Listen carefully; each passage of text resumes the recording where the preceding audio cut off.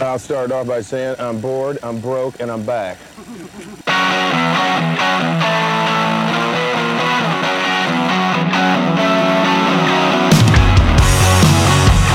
So have you ever seen the movie Lucky Logan? I don't know if I've seen that film. So it's actually hysterical. It's a really good about this heist of the Charlotte International Speedway.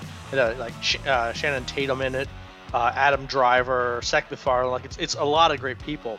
But one of the people in it is Jack Quaid, who's Dennis Quaid's son. Okay. And when he his character is this guy who knows computers and knows a lot about them. And when they're asked about computers, one of the things he says, which I think is hysterical, he's like, "I know all the Twitters," and it's sounds like that, like a North Carolina redneck. Don't worry about me, I know all the Twitters. So when I say I know all the Twitters, that's just me quoting that line because it's Jack Quaid in the corner, of this It's a great movie. It's actually a hysterical movie you'd actually enjoy. But he's like, "I know all the Twitters." Well, you do know all the Twitters. We've gone legit. We've gone straight legit. We are social media socialites, which is a thing I used to have to say during radio reads when I was doing broadcast stuff. Social media socialites. We have our Twitter account at Cult of Colt. We have currently 11 followers. Oh. I know, including Rick Doc Walker, who I think follows everyone that follows him. But it was kind of a fun thing. I was driving in the car, and I heard him, and I was like, hey, that guy follows us on Twitter. He may never respond to us ever, but he follows us on Twitter. I don't even know what I would ask Rick Doc Walker if given the opportunity. He's such a homer. It is painful to listen to him talk sometimes. It's funny. Yeah, I love the guy, but it's hard when he's just like, yeah, we haven't won any games ever, and, we're still really good. Don't worry. Next game we'll get them. He does some fantastic reads. He's got a good voice for radio commercials. Oh yeah, great. And you know exactly who it is too. Oh yeah, I'm like, that's Rick Doc Walker. Yeah, no question. Well, all of that is to say, welcome to the Cult of Colt. You've got Brian Stabby from Hogshaven and Gumby. We're just doing Gumby. We're just straight Gumby. Like, how mysterious are we trying to be? I don't think we haven't actually peeked behind the curtain. We haven't really discussed this. Because no one's asked. So until people start asking, I'm just gonna ride the nickname I've had since 5th grade and just enjoy it. Yeah, you're Gumby, damn it. God damn it, I am. So we're back after I was getting all fired up. I watched the game in full on TV. It was kind of a rainy, crappy day around here. And so we decided to brew on Sunday, and it was a perfect brew day. The weather was kind of crappy. You could put the football game on television. So was I a little bit distracted? Yeah, because you got to do measurements, and there are more things that can go wrong than can go right. You can listen to my other brewing podcast. No, I'm kidding. But over the course of that game, I was like, man, this sucks. And then it started to not suck. And then it ended how it ended. Washington falls on a last-second field goal. They lose by 3. Yet another one-possession loss. This is the 3rd one of the year. We're not going to go down that road of, ifs, ands, or maybes, but for the first time this year, I was like, I think they're going to do it. And then, of course, I was super wrong in a hilarious and entirely predictable fashion. But, it felt like for a minute there that it was going to happen, and then they remembered that they're the Washington football team, and et cetera, et cetera. Were you feeling similarly in that game, or were you like, no, there's no way? So I told my brothers before the game, I was like, it's going to be 24-27, Washington loses. And they started making fun of me. They're like, oh, look, they're just getting blown out. I was like, wait. And then they came back. And it was one of those things where you're watching this, and it is, since the Dallas game, the most complete football they played in a while. That second half was awesome. It was they were completing passes. They were running the ball. Like, we looked like an NFL team. We looked like a quality NFL team. And it was beautiful to watch. Alex Smith did a great job. I think it's the second time in 2 weeks that he was over 300 yards. That's the first time he's done that in his entire career. So you're watching this happen, and it becomes a thing of beauty. But you're right. At the same time, when it was 24-24, and then it was 24-27. Then the Washington football team kicked their field goal. Hopkins finally got one. It's 27-27, and I was like, you don't feel comfortable. We haven't had luck on our side. We haven't had momentum on our side. We still cursed. So yeah, I did not feel comfortable. And then Prater just drills that last second massive field goal in a dome. It's not going to do anything. So it was a perfect condition for a long field goal. Yeah. I mean, I know people love listening to other people talk about fantasy football. That's my secret. That's my thing. I stream kickers, and I just pick whoever's kicking in a dome that week. Because you don't want I think it's honestly the easiest way to mitigate all of the other. And Prater, I guess, has, based on what I heard, has not had a fantastic season. No. But he still has he's got a cannon for a leg. Oh, yeah. And so when they lined up for that, I'm like, I know he can get this. It's not outside of his range. This is for sure kickable. And then there was just no doubt as soon as it left his foot. I'm like, yeah, okay. It was down the middle. Nothing changed. It was bad. But you mentioned Alex Smith. He had a career day. 390 yards, and there are all these it's the best. The fact that it's the best anything of his career after his leg exploded. I think that says something. He no touchdowns, no interceptions, but 38 completions of 55 throws for 390 yards, average 7.1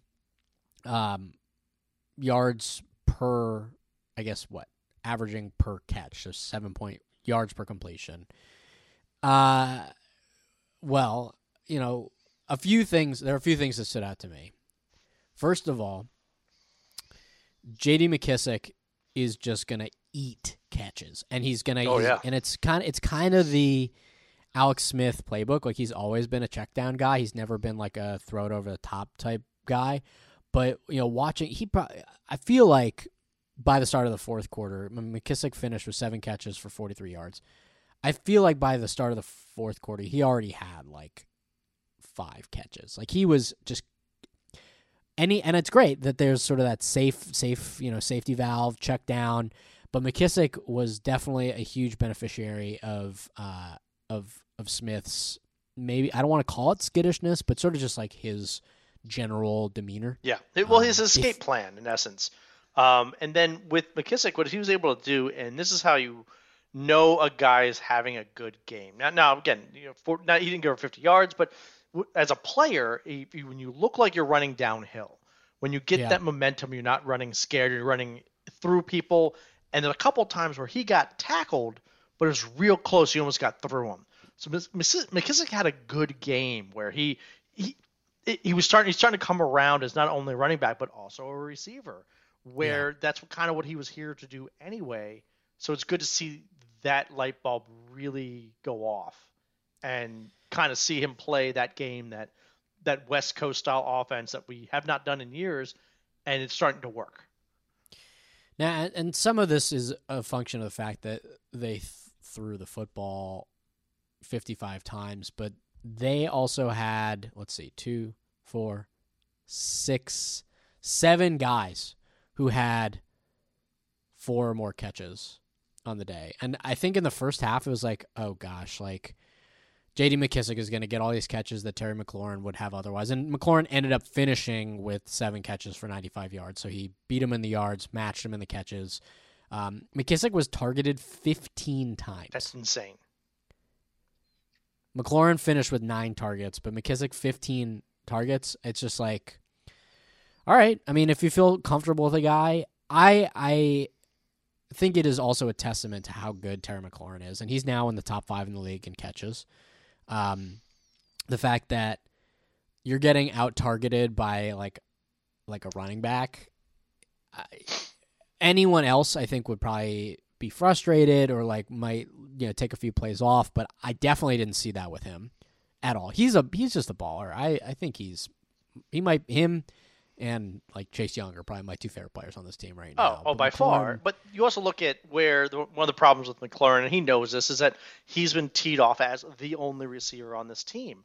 But in this game last week, you had Sims made some key catches that were awesome, and then Logan Thomas made a couple catches against his old team. So you actually had people getting involved that previously, had a couple drop passes, weren't really involved, but they put up some real numbers, and that's going to help McLaurin down the road. And then McKissick, going on a little side pattern, I think eventually will allow this West Coast offense to thrive.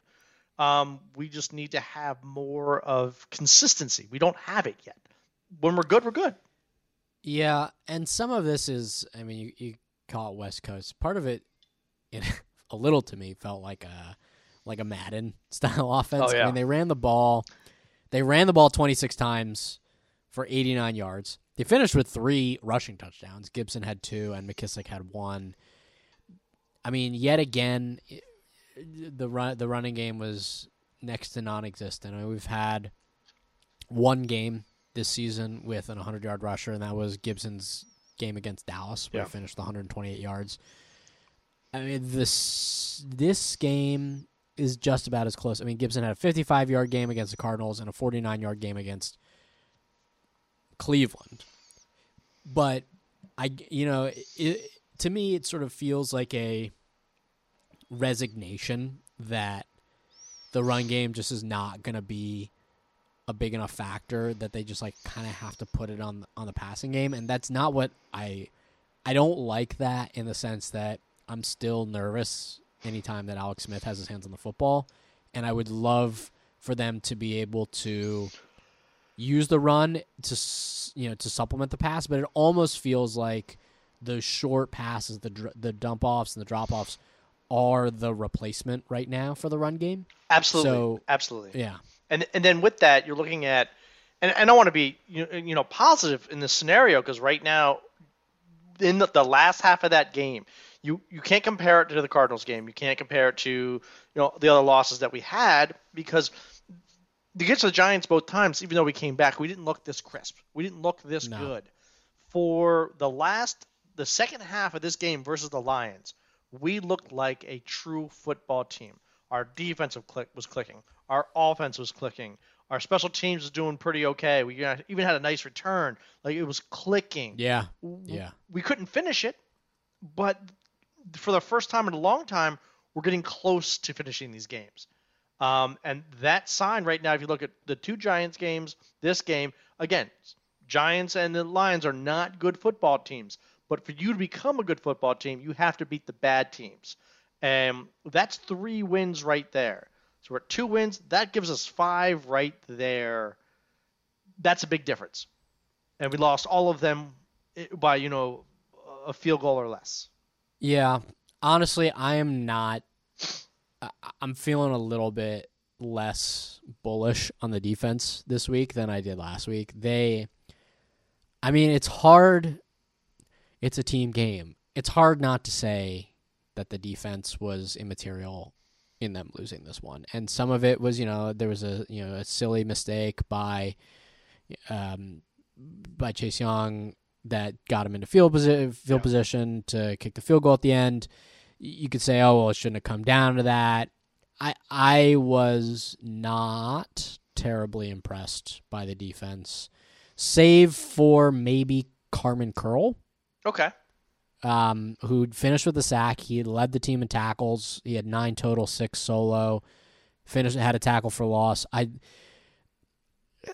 didn't really feel that the defense was deserving of the praise that we gave them last week. It ended up kind of making the difference in my mind. Well, you're right. Curl, at the position he plays, should not be leading the team in tackles. That's just the way that it is. No, you're right. I mean, anybody who's in secondary who's leading the team in tackles is doing it wrong. Yeah. We should be leading the tackles on the defensive line, maybe a linebacker. That's it. But that's not what's happening. And that means that they're getting past that, getting to that second level and consistently. Yeah, and Kendall Fuller finished as the second leading tackler. He had 8 total, 6 solo. So between the two of them, you're looking at almost 20 tackles of plays that got to the secondary. You can't feel so good. No, you can't because they're still. You're right. They're not hitting it yet. Now I think Jack Del Rio will get it. It just may not be this season. But you can't win a game when you're leading tacklers in the secondary. You can't. That doesn't make sense. Yeah. Well, how many rushing yards did the Lions have? So they went 21 carries for 105 yards. Swift finished 16 carries for 81 yards. Adrian Peterson, despite your estimation that he was just going to run through us for 100, he finished with 4 for 21, so he averaged 5 yards a carry. And then Kerryon Johnson had 1 for 3. Kerryon Johnson, who is one of those guys who you're like, okay, I'm going to draft him in like the 12th round, and he's just going to take up space on my stupid bench, but I'm too dumb to let him go. Kerryon Johnson, you can eat it. Sounds like you did this. Yeah. Well, yes. Matt Stafford, it's actually funny. I have been slightly more online the last month than I had been historically. I think some of that is a function of like anxiety scrolling, predominantly related in the political sphere. But I saw a funny tweet. Mark Tyler, who writes for Hogshaven, he tweeted before the game. He goes, "It feels kind of weird, but he said something effective. It feels kind of like the Washington football team is about to go up against the quarterback who will be starting for them at some point." I heard that too. Yeah, yeah. I was like, I could see it. Oh, I mean, absolutely. That's probably a few years down the line, but I could see Matt Stafford in burgundy and gold at some point. Oh yeah, that would be very on brand. But we'd get him when he was already done. That's what we keep doing, and I'm sick of doing that. That would be on brand. I just don't. I don't want that. Let's get our own guy. We'll put a pin in that for 2.5 years from now. Yeah, we're having this exact same conversation. But before we go on to the next thing we're going to talk about, not a good anniversary today. No, not a good anniversary. No, it's the anniversary of the 1985 Joe Theismann breaking his leg. Yep, and we talked about it last week. And the Alex Smith anniversary, because they happen on the same day. Same day. So this is a bad quarterback leg day. Yeah. So skip leg day today. Skip leg day. But don't skip getting a little liquid sunshine in you, as we are wont to do. This team makes us drink, so we're always going to be sipping on something. So I will ask you, Gumby, what are you sipping on tonight? Well, I went a little different version of Maryland this week. I am sitting here with the Evo, that's Evolution Craft Brewing Company out of Salisbury, and I'm bringing back a little the October, early November beer, which is my Jacques O'Lantern. So it's a Jacques O'Lantern, Belgian style pumpkin ale. It's 6.3%. But the good thing is, and I like it. Pumpkin beers I do like normally, but they do range and vary. This one's got a good pumpkin taste, but it's not overwhelming. It's got a lot of good taste, but it's almost like you're tasting a little bit lighter of a beer, the actual beer. I'd recommend it. You people, I'm enjoying drinking this. I will be definitely having a second. What's your Untappd rating here? And you can follow Gumby on Untappd at D Cumberland Jr. What's your Untappd rating? I would put this Jacques O'Lantern. Jacques O'Lantern from Evo. I'd put this now for me. It's hard to get a 5. I'm not giving out 5s like candy. Yeah. 4 is a beer that you're like, oh wow, this is impressive. So I would put this in the 3.75 range. Sure. Okay. Drink it, you'll enjoy it. Is it the best beer I've ever had? Absolutely not. But is it a good beer? Yes. Okay. But now, Stabby, what you sipping? So I'm keeping it regional as well. I've just picked up some of this week. I have a Dogfish Head 90-minute Imperial IPA. Ooh, I love the 90 60 minute. Yeah. So you're probably, if you're, I'm actually reading a book by Sam Clagione right now, who's the founder of Dogfish Head. Just talking about like brewing. I think it's literally called like brewing up a business. He's an interesting guy, very eccentric. Oh yeah, very very interesting. Really enjoying. Here, just sort of reading his words. Dogfish Head, I think, is one of the preeminent craft breweries, sort of like not macro, like you can get it anywhere. They were very early in the trend. 60 Minute is, I think, one of the most drinkable beers you can get anywhere. Like if you see it, you get it. Absolutely. 90 Minute is good. It's a little bit heftier. It's a 9% ABV. It's a little bit sweeter. It's sweeter, but then like boozier also. Kind of heady. I'm really enjoying this. I mean, I love Dogfish Head. And this may be the first time I've had the 90 Minute, or it's at least the first time I've had it in a long time. I think I'm similarly going to rate this a 3.75. Nice. You can follow me on Untappd at BStabby. I'm coming up on my 1500th unique beer. We were a little behind the curtain as well. We were going. I turned you on to Untappd, right? Yeah. And then as we were both approaching our 1000th unique beer, it was kind of like a McGuire and Sosa type situation. Like we were like, okay, like you got a bunch, and then like I would go to a brewery and I'd check in a bunch of beers, and then like we sort of went back and forth, and then you had a kid and fell off. So yeah, that's exactly what happened. It's if anyone's ever had a kid before, that first year of having a kid, you drink, but your thought isn't, first of all, let me go get on my phone and throw an Untappd up. But I'm coming back. I'm starting to get back into it. I'm starting to get my beer back into it now. If you have tried the 90, you've had the 60. One day get the 120. Oh, it's good. I've had a little bit of it, and I remember the only thing I remember about it is that like it like singed my eyebrows off. It was like so boozy, so boozy. Yeah, I'll see if I can get my hands on some of that. It's delicious. So okay, so that's what we're drinking.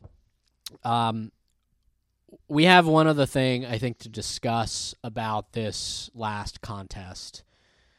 And I think this is good podcasting. I don't think we're going to agree on this one. We are routinely in agreement on things, and I know that doesn't make for terribly exciting podcasting because like yes, and like it's not like an improv but I think we are not in agreement on this one. So would you like to sort of explain the crux of the argument here as it relates to this last contest that we watched? So we were able to watch this game on TV.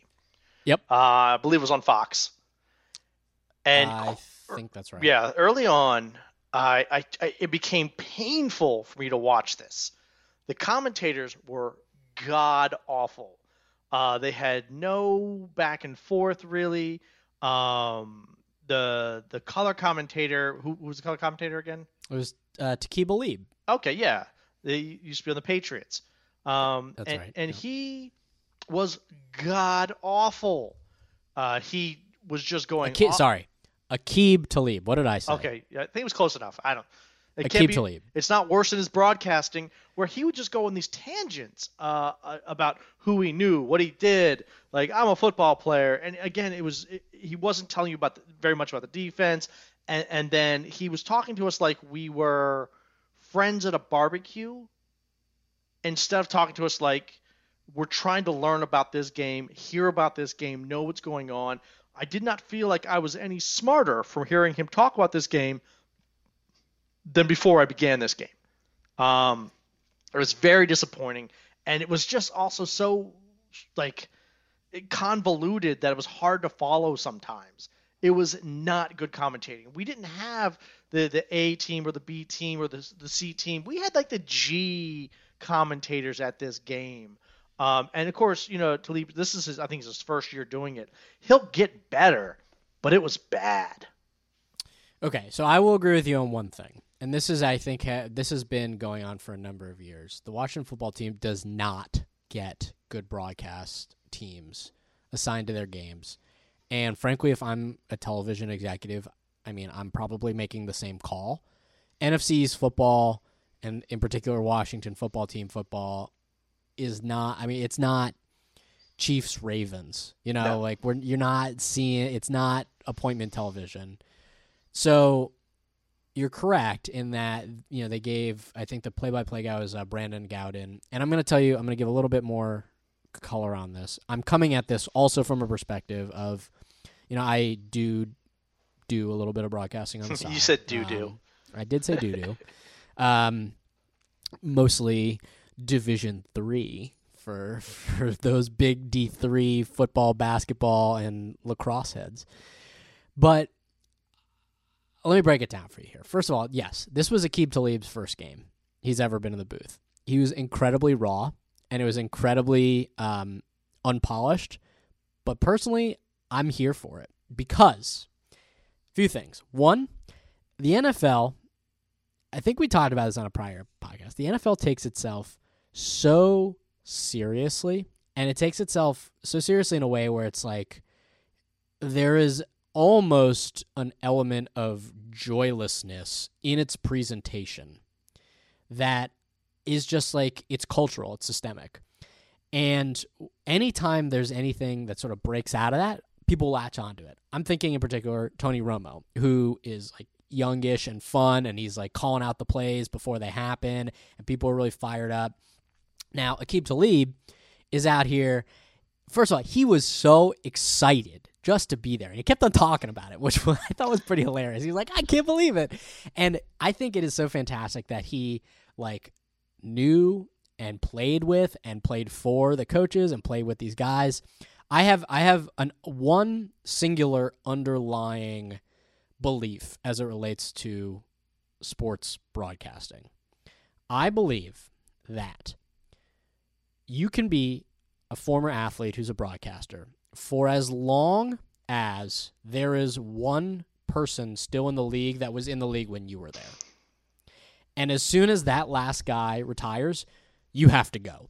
So I don't need to be hearing Terry Bradshaw. Like Phil Simms was a washed-up dinosaur by the time it was over. It was an embarrassment. Like these guys who are like dinosaurs and fossils, like who have nothing to say that's nice about the game because it's not the way that it was played when they played, is infuriating to me, and it adds a level of joylessness that I think sucks. Now, I think I will also disagree with you in the fact that you didn't learn anything, because I think he actually said a lot of things that were really interesting, albeit he said them in a way that was just like a little bit jarring from what you're accustomed to hearing on an NFL broadcast, because you're just, think about like Booger and Joe Tessitore and like that terrible Monday Night Football crew. Like Tessitore is out here. The best description I ever heard of him was like, he's the type of guy who wishes that like the Rat Pack were still a thing. Like he's like, yeah, we need more like Sinatra. And like Booger's like out here saying like, yeah, like it's third down, and if they don't convert it on this one, like they're not going to be able to go for it again on third down. And Talib is out there talking about like, oh, I know these guys. I think it's fun. Like I just really enjoyed it. It was fresh. It was different, and there was a level of like mirth that I found to be a nice change of pace from what I'm accustomed to as it relates to watching a broadcast. But we have an announcing crew. I thought that was very eloquent done. That was nice of you to say all those wonderful things. But when you have a crew on TV talking, don't take it away from the game. The way, and again, it's not just Talib's fault. It's whoever the guy who was talking with him as well. Yeah. They weren't good together. And then as this crew together, they're taking away from the game. They're taking away from my audio experience of this game. It was not being made any better. I thought that it was actually taking my ability to watch this game away, and I don't want that. Now, Raw, I don't care. Again, Terry Bradshaw is a horrible commentator. I don't want to hear him talk ever. Like Howie Long with his stupid square God. head. Like I don't need that shit. Everybody on that group is just they're just there to make fun of each other for like 45 minutes and they get a paycheck. Yeah. But again, Talib may have a lot of good stuff to say. There's a reason he was there. This game on this day, it was a hindrance to my viewing experience for him to be talking. Again, I don't know who the commentator was. It's a shame for him. It was a bad team. It was a bad game. And overall, I thought it was a disaster, and I hated it. And that was the first day of my first time I did Twitter during a game, and everybody agreed with me. It was going crazy on Twitter. We're like, this is horrible to listen to. Mob mentality. I disagree. I listen. Okay, this is what's good. I'm here for it. Okay, I would take another Aqib Talib game. I love his excitement. I think maybe he could work on smoothing it out. He had some crutches that anyone who's ever been in front of a microphone experiences those types of things. He said "man" a lot. Yeah, he did. Like every third or fourth sentence. It was man, and I played with him, and this did this. Like it was. Yeah, but I love that. I want to hear. Like I don't want to hear. But tell me a whole story. Don't just tell me I played with him and he's cool, man. He'll like get no, there. don't do that. He'll get there. I don't know. Look, we're lucky that they aren't like finding some intern and some janitor at Fox to go do the Washington football team Detroit Lion game, because frankly, I mean, they made it abundantly clear what they thought of this matchup, and ultimately the game ended up being exciting. I loved his excitement about how exciting it was, but frankly, like there is a lack of respect, and I would say a lack of respect that is not unearned as it relates to when they put this team on the air. Oh, I agree with that. Absolutely. Like we are going to get the worst commentators, and we did. We did. So actually, I have another unrelated question for you. Okay. You texted me something funny today, and I want you to expand upon it a little bit. As background, I don't know how much background we can give here. Like, we're both former season ticket holders. Yep. We've both followed the team for a long time. We both clearly care enough about it for some ungodly reason that we're talking for an hour a week. Come on. I mean, look, we're not like Chad Dukes. Oh, recipes, Chad Dukes. But who you love? You love Dukesy.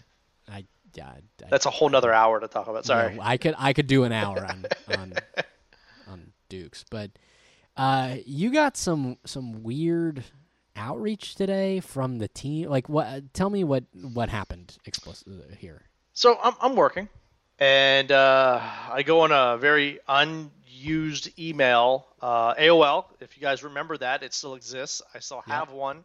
I don't use it, but it still pops up my phone, and it was like, oh, look, it's a survey from the Washington football team.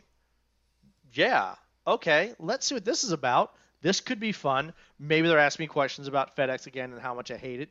Maybe they're asking me about parking or next year. Maybe it's something cool where they're coming up with a new idea that's going to, revolutionize what we're trying to do with some HD or a giveaway. Maybe something cool. Maybe the Washington football team is trying to change some stuff and be on the cutting edge because they're spending all this money.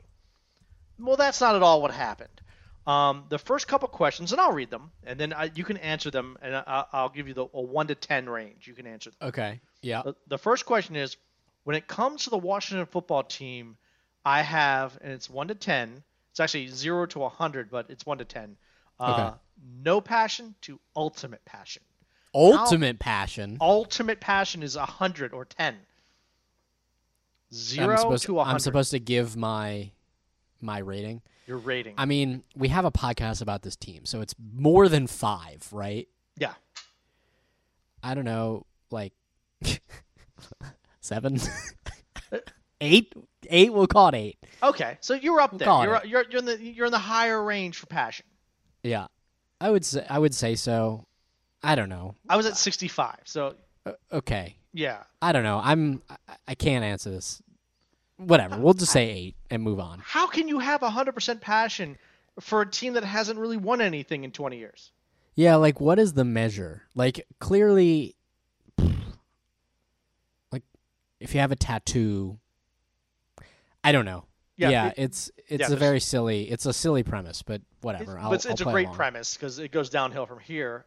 During the season, to what degree does the Washington football team occupy your mind? 0 to 100. God, probably more than it ought to.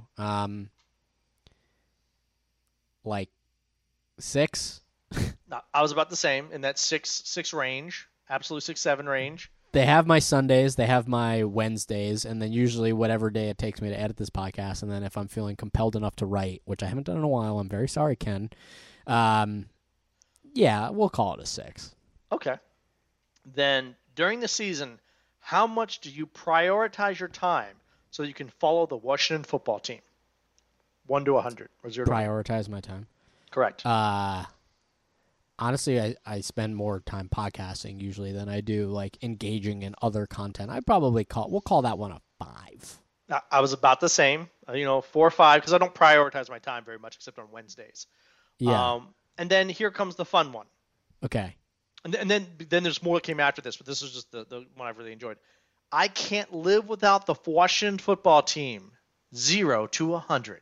Can't live without it? I can't live without the Washington football team. 0 to 100.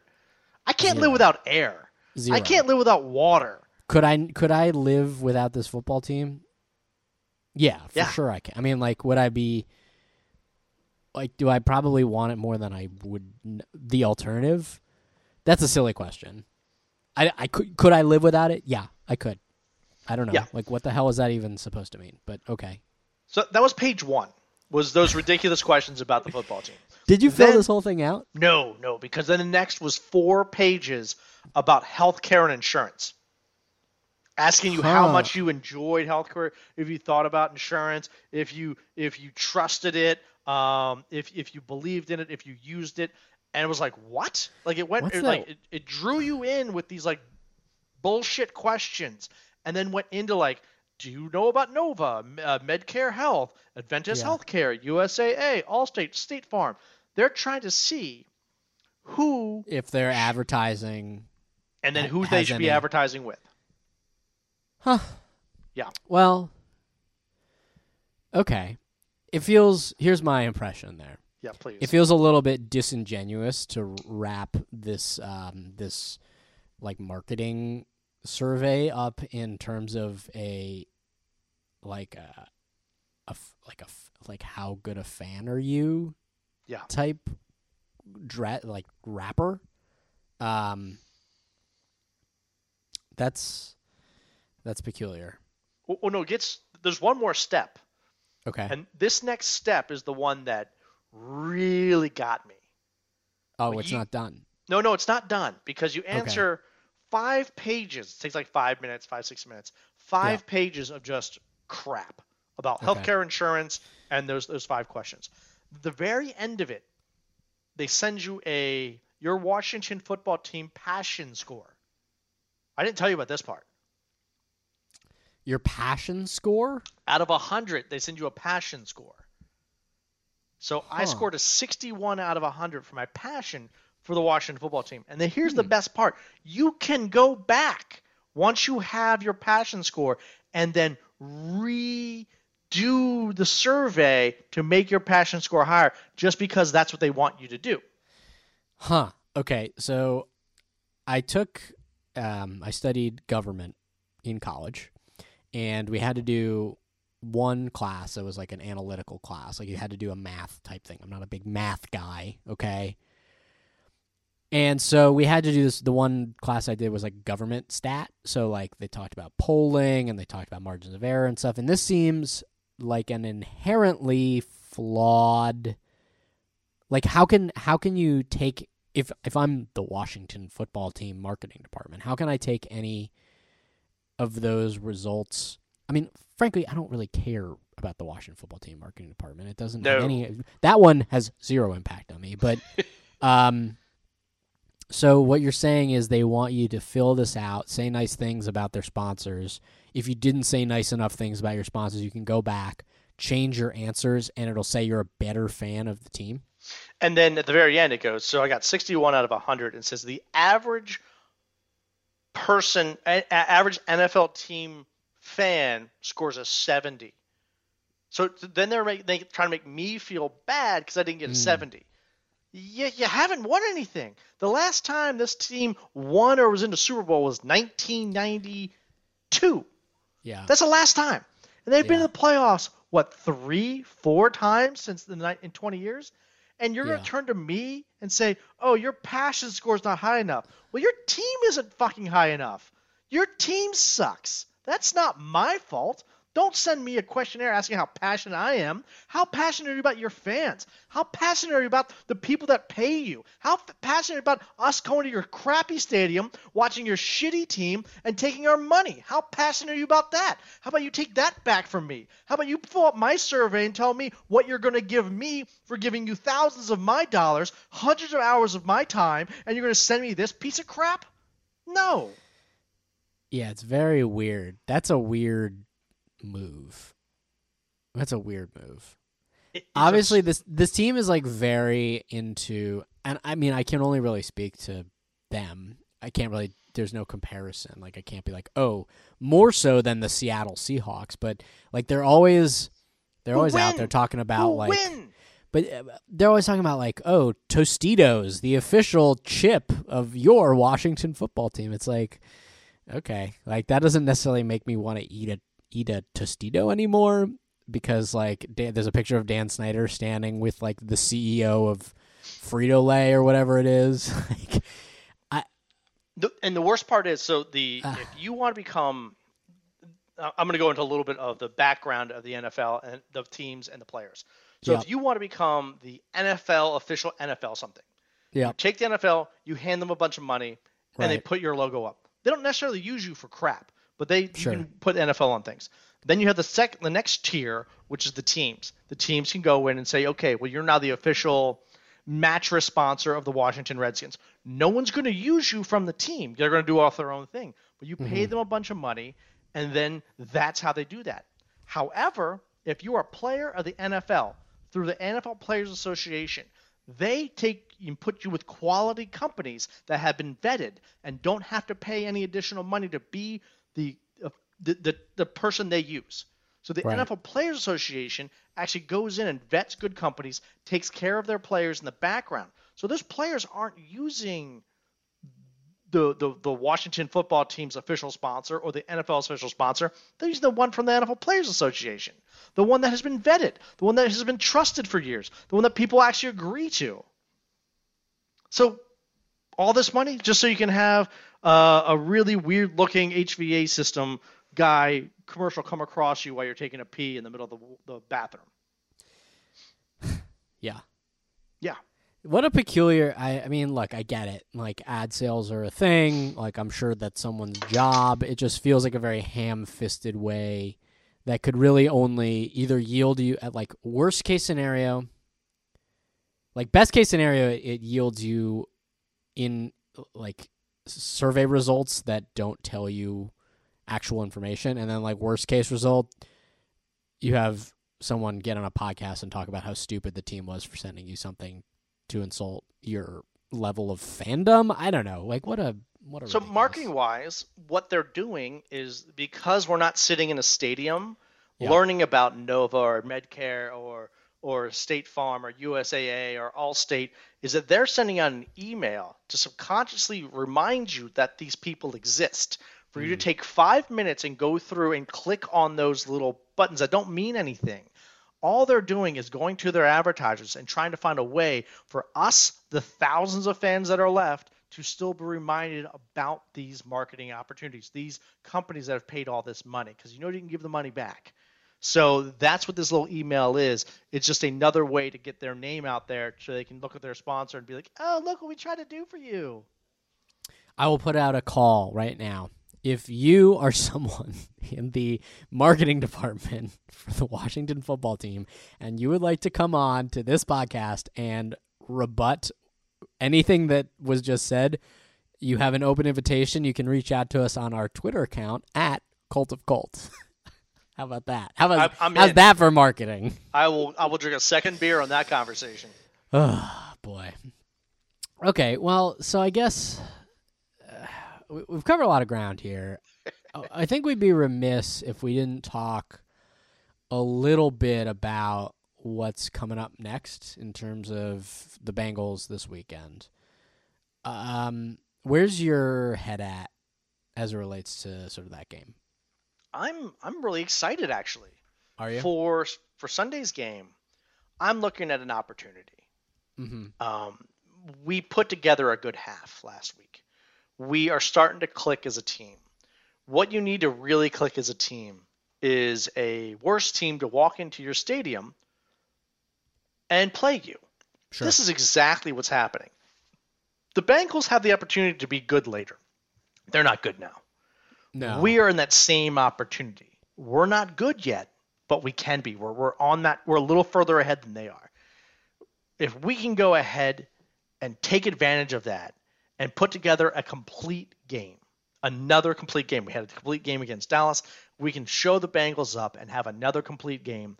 That will turn around and kind of help build our – we may not build this season, but build our future. Sure. Erase the curse. Take out the Bengals. Allow us to feel that confidence again going into the last bit of this season. I think this will be the 10th game, so we'll have a couple left over. But this game, I feel good. I feel as if we're actually going to do that. Riverboat Ron has turned around. He's cancer-free. We have Del Rio's putting together a team.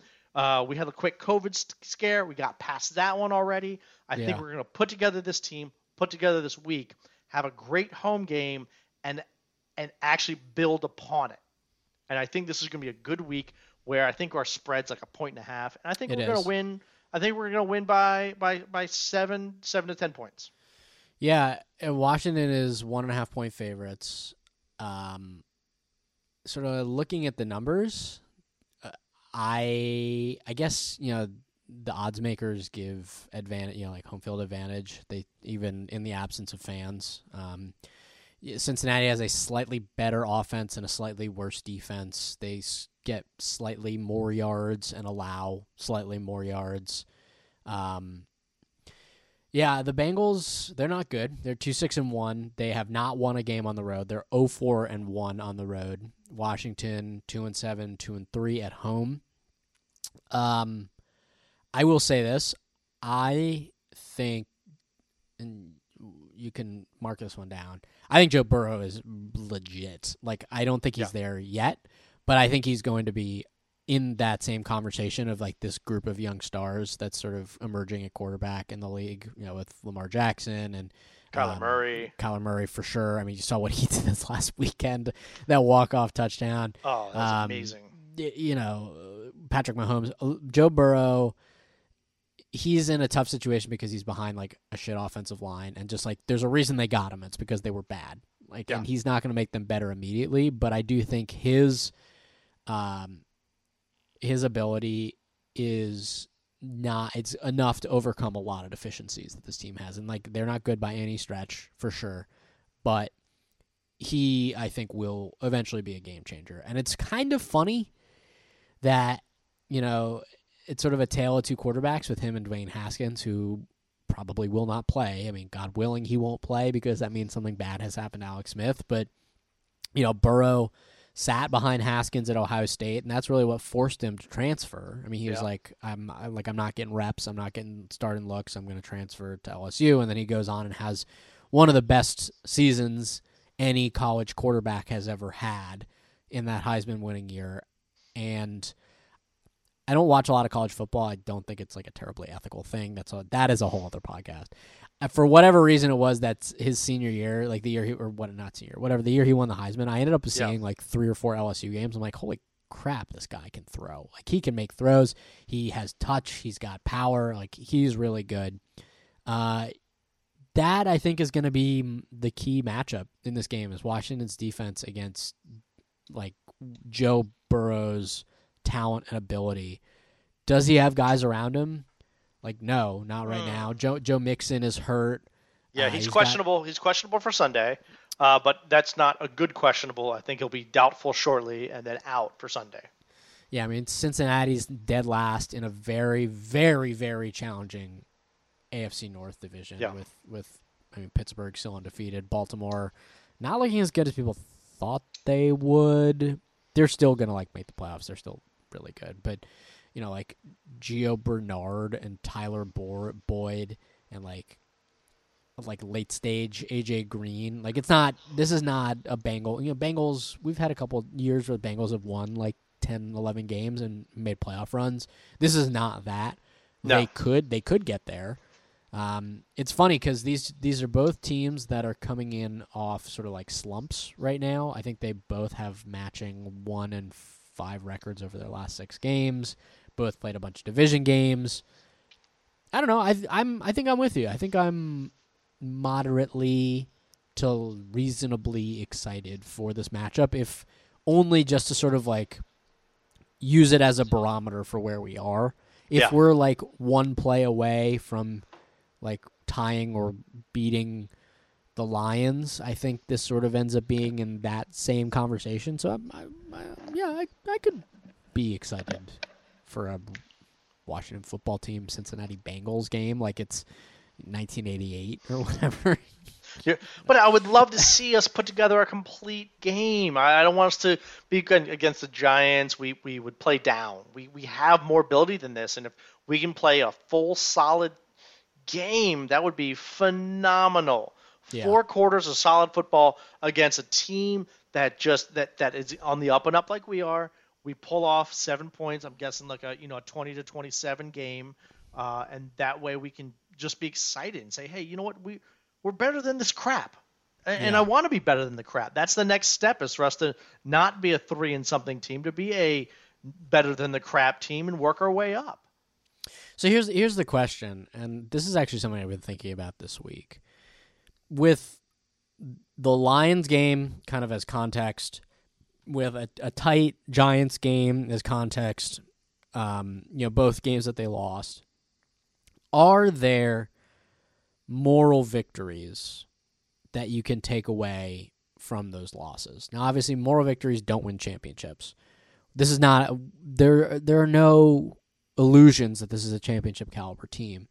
But can you leave a Lions game that you lose sort of by the skin of your teeth and sort of feel like, okay, that sucks, but I don't feel so bad about it. Like, I feel like there's some building blocks. There's some things that I can feel good about in sort of as you're going through the season. Like, are there moral victories in a year like this? Yes and no. That's a good question. Yeah. So a moral victory is one that you take and you learn from. And you learning from that helps you become a better player, a better team, which results in winning. Yep. A moral victory in these cases isn't immediately apparent. This season is not a winning season. This season is not, we do not have a winning team. Nope. We are a 2-7 team. Again, we've said it before, we are who we thought we were. We're a 2-7 team right now. These moral victories are ones that hopefully next season, 2021 and 2022, turn out that way to allow us to grow and become a 10, 11, 12 win football team. That's when these moral victories matter. These growing, these steps forward. If in next year and the year after we're still winning 5-6 games, these aren't moral victories. It doesn't exist. It did not help us grow. It did not make us the winners that we want to be.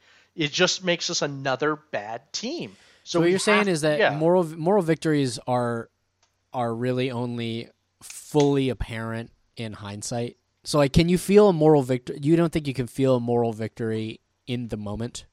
No. No. I in every aspect of, whether it was Pee-wee or high school or college sports that I played, Division I, those victories, those moral victories, you learn from them, but they weren't victories until they turned into actual victories. Mm-hmm. You can look back and be like, this helped me learn this. This allowed me to become a better player because of this. But I never left a loss and turn around and be like, well, that one play at 2 minutes, I really learned a valuable lesson. No, yeah. I lost today. And that loss is something that drove me. And going back to the films, going back to that learning, is how I drove from hating that loss feeling to learning each step, to making myself better, to making the team better, to making more wins, which led to championships. Yeah, and watching them sort of like put together some nice drives and like make a comeback that ultimately failed. In the moment, I'm like, oh, this is a nice thing. Like, I wasn't satisfied. Like, I wasn't like, I'll take this. But yeah, I think that's a good point. That you can, if they demonstrate that they're not going to make the same mistakes in the same ways, then learning from those mistakes then does become a moral victory in a way that you can feel at least not bad. I don't want to say good, but not bad about. Yeah, I think that that's entirely fair, because at this point in the year, victories are going to be hard to come by. They have been all year. We knew that coming in. So finding those things you can hang your hat on, I think it's going to be important in order to sort of just like to stay sane and feel as though your time was well spent and that it's building towards something. Agreed. Yeah. And that's very point. I mean, they lost. Yeah. It was a last-second field goal to a 3-5 team, whatever it was. Yeah. And you're looking at going, well, they lost. You lost. And that is what drives you. And you can turn around and be like, well, we got really close. We did come back, but we didn't put together a whole game. And it'll become a moral victory in a year or two when we're a playoff team. Yeah. If we're a playoff team, where we can look back and be like, this stretch of games, the Giants game, the two Giant games, the Lions games, being able to turn around and beat the Bengals by 7 and put together a complete game, those become victories then in a couple of years. But you have to build off of this swamp of crap that we're dealing in now. So you mentioned 1.5 point spread. I have a thing I think I'd like us to discuss, and I think we can do this the rest of the year. Are you much of a gambler? I'm a heads-up gambler, meaning that I will play the head-up. I will play like, oh, is Washington going to win or is Cincinnati going to win? Oh, I'll put my money on Washington, and that's it. Yeah, and like this region, DC they legalized gambling, and sort of there's been a movement to sort of make things more legit. It's kind of like on a state-by-state basis. I have some feelings about that. Of course I do, but we don't have to get too much into them at the moment. Well, Maryland put that on the ballot this year, too. I don't know if it passed yet. Sports gambling. I think it did, but I don't know. Don't go out and gamble based on what you've heard on this pod. Like, we need a disclaimer right here. Like, please do not. The thoughts and opinions of the Cult of Cole podcast cannot be taken as solid legal advice. Like, please consult your attorney if you have any questions. But so tell your bookie that you want to not do this ever again. Yeah, I'm in a pick'em, like a spread pool. Okay. With like a bunch of people that I used to work with.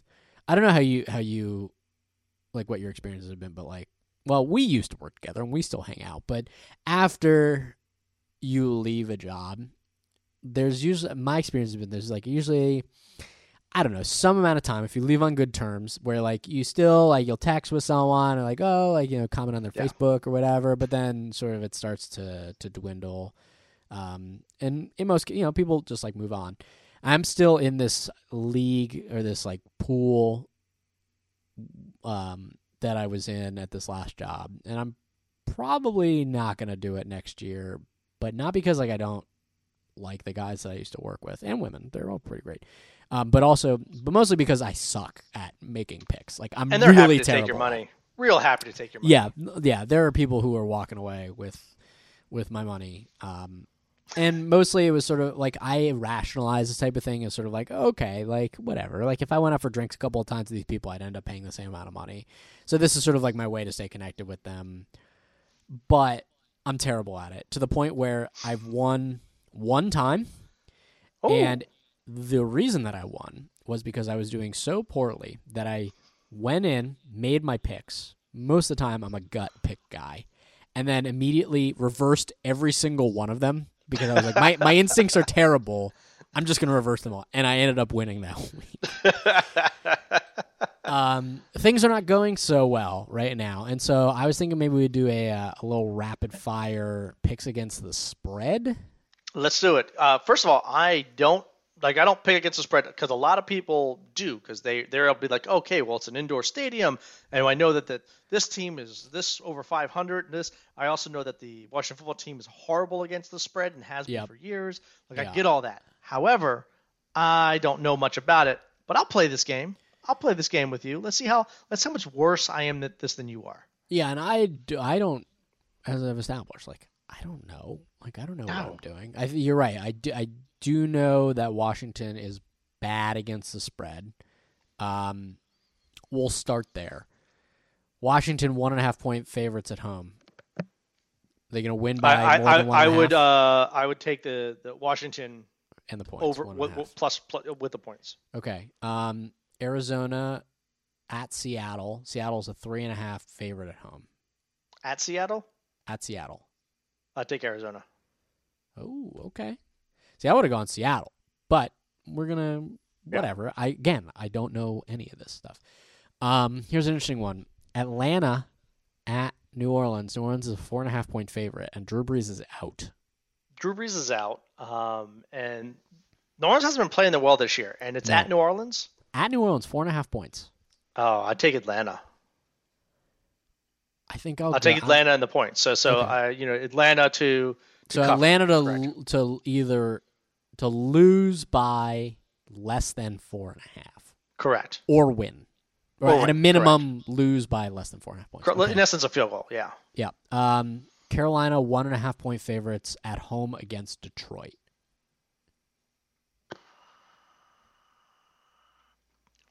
Detroit didn't look that great. No. And it's at Carolina, so I know Detroit plays better at domes than they do outside. Yep. So I would take Carolina. Okay, I think I'm here for that. New England is a 2.5-point underdog on the road at Houston. That's a hard one to me. I can never count out the Patriots. They keep making me feel that way every year, except this year. They've been bad this year. And it makes me feel good. And so I will go Houston. Houston. Okay. Houston plus 2.5. Plus 2.5. Cleveland is 3.5-point favorites at home against the Eagles. Eagles. Man, okay. So you think the Eagles are going to either lose by less than a field goal or win? Correct. In essence, win, yeah. Interesting. Cleveland is 6-3 this year. I know, but they're going to fall apart at some point in time. Why not this week? That's true. The Eagles suck. They do, but they're better than us. They're winning our division. That's true. Okay, Jacksonville is 10.5-point underdogs at home against Pittsburgh. Wait, who's the quarterback for Jacksonville now? No one you've ever heard of. Honestly, it's not Gardner Minshew. Yeah, so it's 10.5, you said? 10. So will Jacksonville lose by less than 10.5 points at home? I would take Jacksonville at this. Really? I think they're going to lose by about 10. It's 10.5. Yeah. So I would take Jacksonville in like a 21-14 type thing. I think Pittsburgh's running a high, but I think when you're undefeated, they haven't lost. Yeah. Well, they're 9-0, but the problem is that the longer you are winning, it starts to mess with you. The idea of being undefeated, and then you look at this team who's crap. Jacksonville's crap. They are. And you play down to them. You almost like I have a week off, and I think Pittsburgh will do that, and they'll still win, but they're not going to have the lights out victory that they've had recently. Okay. I think that Jacksonville will cover. I will say if I win we'll split the money. Okay, Baltimore. Ooh, this is a good one. Baltimore's 6.5-point favorites against Tennessee. Baltimore's at home. I'm taking Tennessee. Baltimore has fallen apart too much recently for me to feel comfortable with them right now. So I would take Tennessee. It's a really good matchup. I'll probably watch that game. I'll at least try to watch that game. Denver is 3.5-point underdogs at home against Miami. At home? At home. It's in Denver? It's in Denver. I'll take Denver. 3.5-point underdogs at home. Okay. Yeah, because Miami's one of those teams that they've traditionally not played great in cold weather. Denver in mid to late November is going to be cold. They had snow like a week ago, so I would definitely take Denver. Tua's good. Yeah, he's getting better. Yeah, but I don't think he's played a cold weather game yet. I don't know what he's played. Whatever. I know they played San Diego because it was Herbert versus. Yeah, but exactly. He's going to walk up to the Mile High, which is a completely different environment, literally environment. It's a lighter atmosphere. It's colder. Yep. It's a whole nother thing going on up there. I would definitely take Denver. Chargers 8.5-point favorites over the Jets. The Jets suck. Chargers. The Jets do suck. Yeah, there's no number that you could have put next to the Chargers where I wouldn't just take them. No, not at all. The Jets are terrible. Minnesota 8.5-point favorites at home against the Cowboys.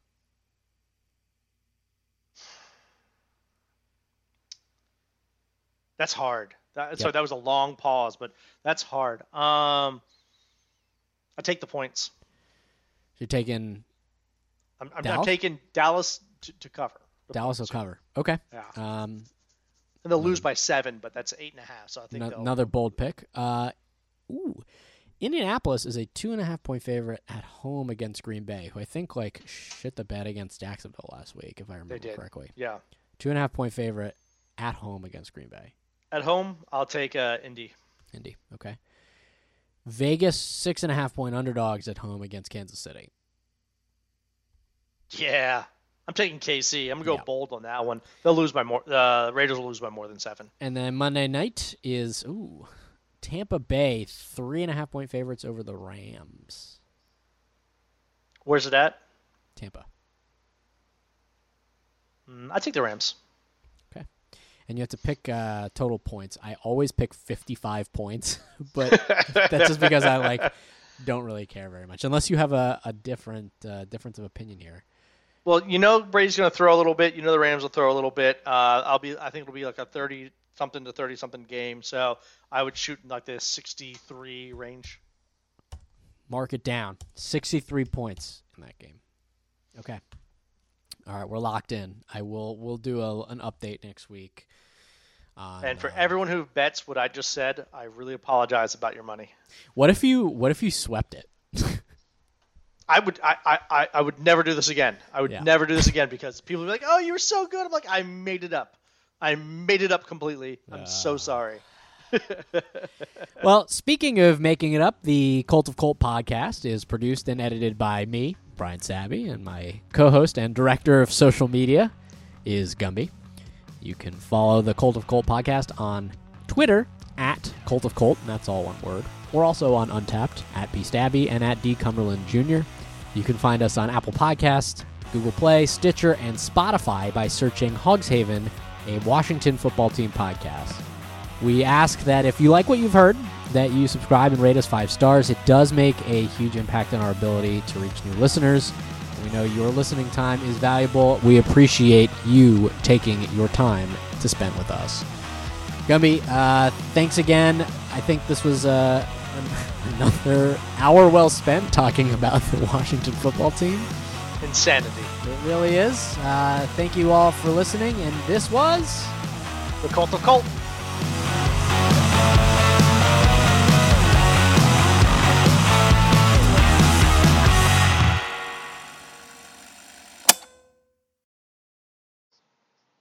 Hold on.